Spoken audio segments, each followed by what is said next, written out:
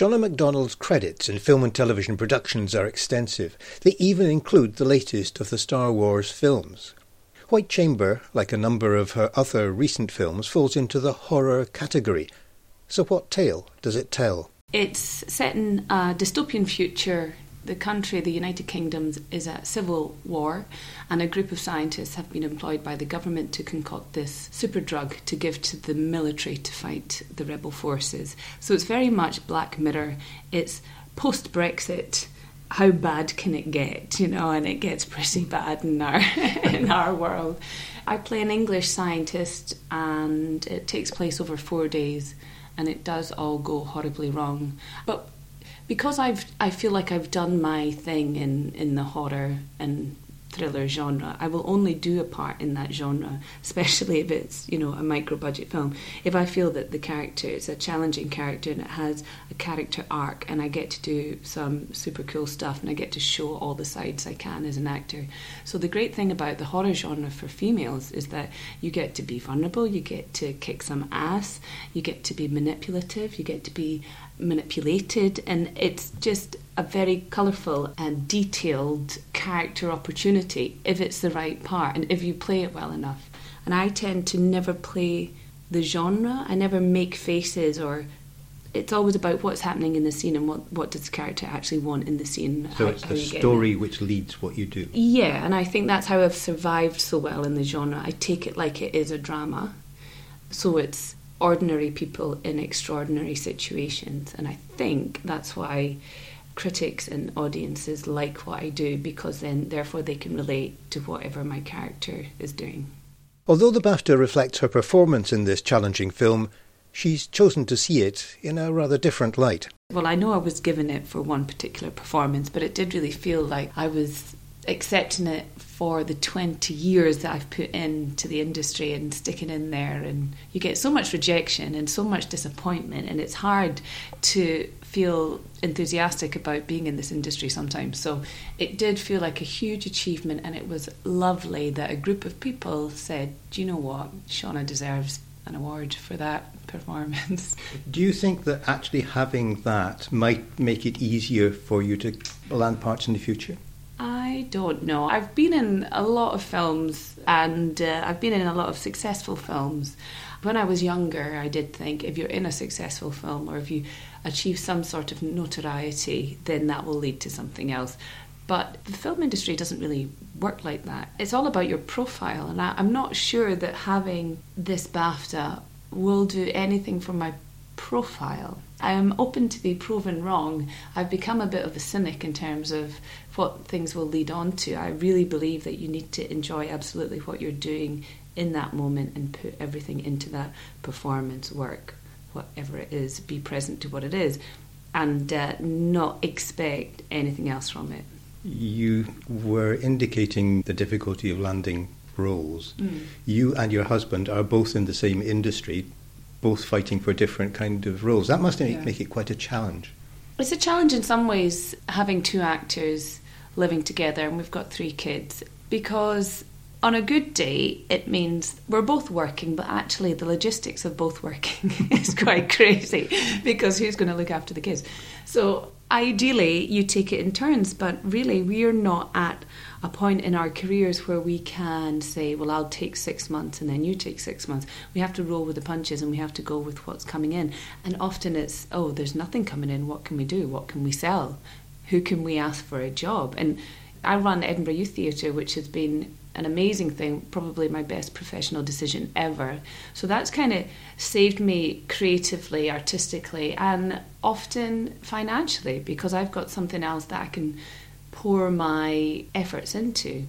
But last year I was in Star Wars and I couldn't afford to go to the cinema to see it, so I've still not seen it, and I was working 5 jobs, none of which was acting, 2 of which were paid £8 an hour. So I feel like when I accepted the BAFTA, I accepted it for the slog that I have put in to just stay in the business, because when you're in this business you have to be available for work. So that means that you have to do lots of other jobs that you can pick up and drop. And those sorts of jobs are the ones that are hard to do, I would say. And they're also not terribly well paid. Exactly. They're not well paid.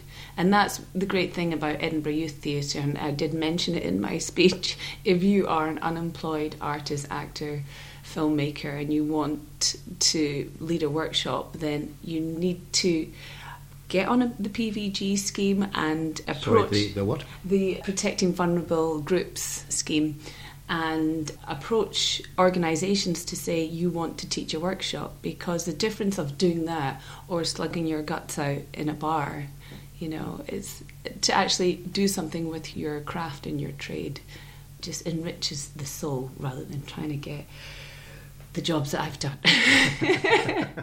She lives with her husband, the actor Cal Mechanic, and their 3 children here in Portobello. The rest of her family are here too.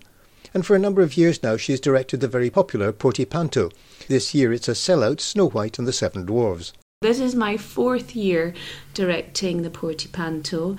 The wonderful Barry Davidson, with his company Momentum Entertainment, produced the 3 pantos before this. He's decided that he doesn't want to do it this year, which is fine. So I'm going forth myself with the support of Belfield and also under the banner of Edinburgh Youth Theatre as well.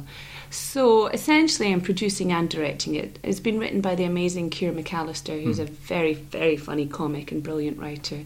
We've got Gareth Much in it, who's a fantastic comic, Callum McInnes, fantastic performer, Megan Shambley, an actress and comic, Phil Hardy, who's a local to Portobello. He's a Chinese pole expert and acrobat, and he's just sensational. Every year we've tried to make it better and bigger, and this year I think we've got between 45 and 50 kids involved, split into 2 different casts.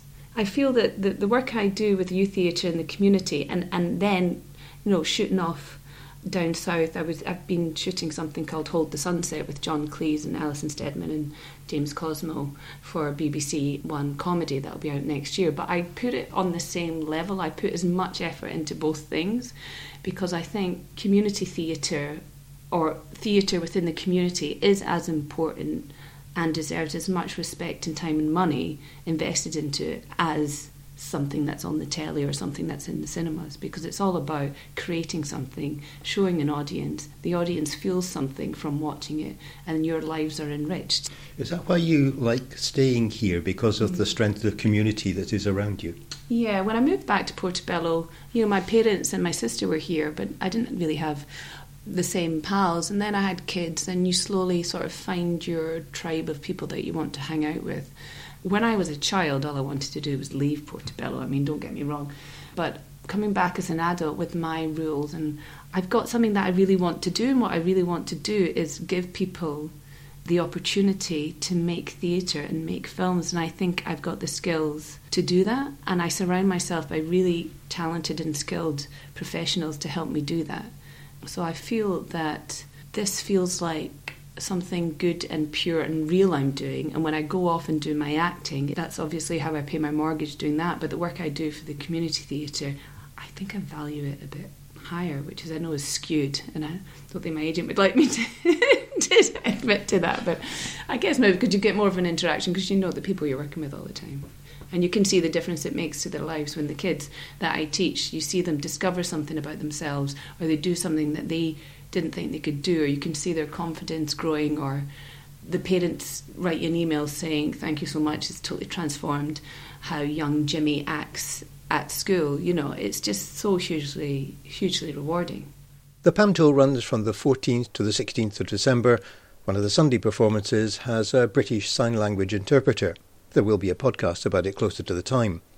But what is clear when you meet Shauna is that here is a woman with her feet firmly on the ground and firmly rooted in her local community.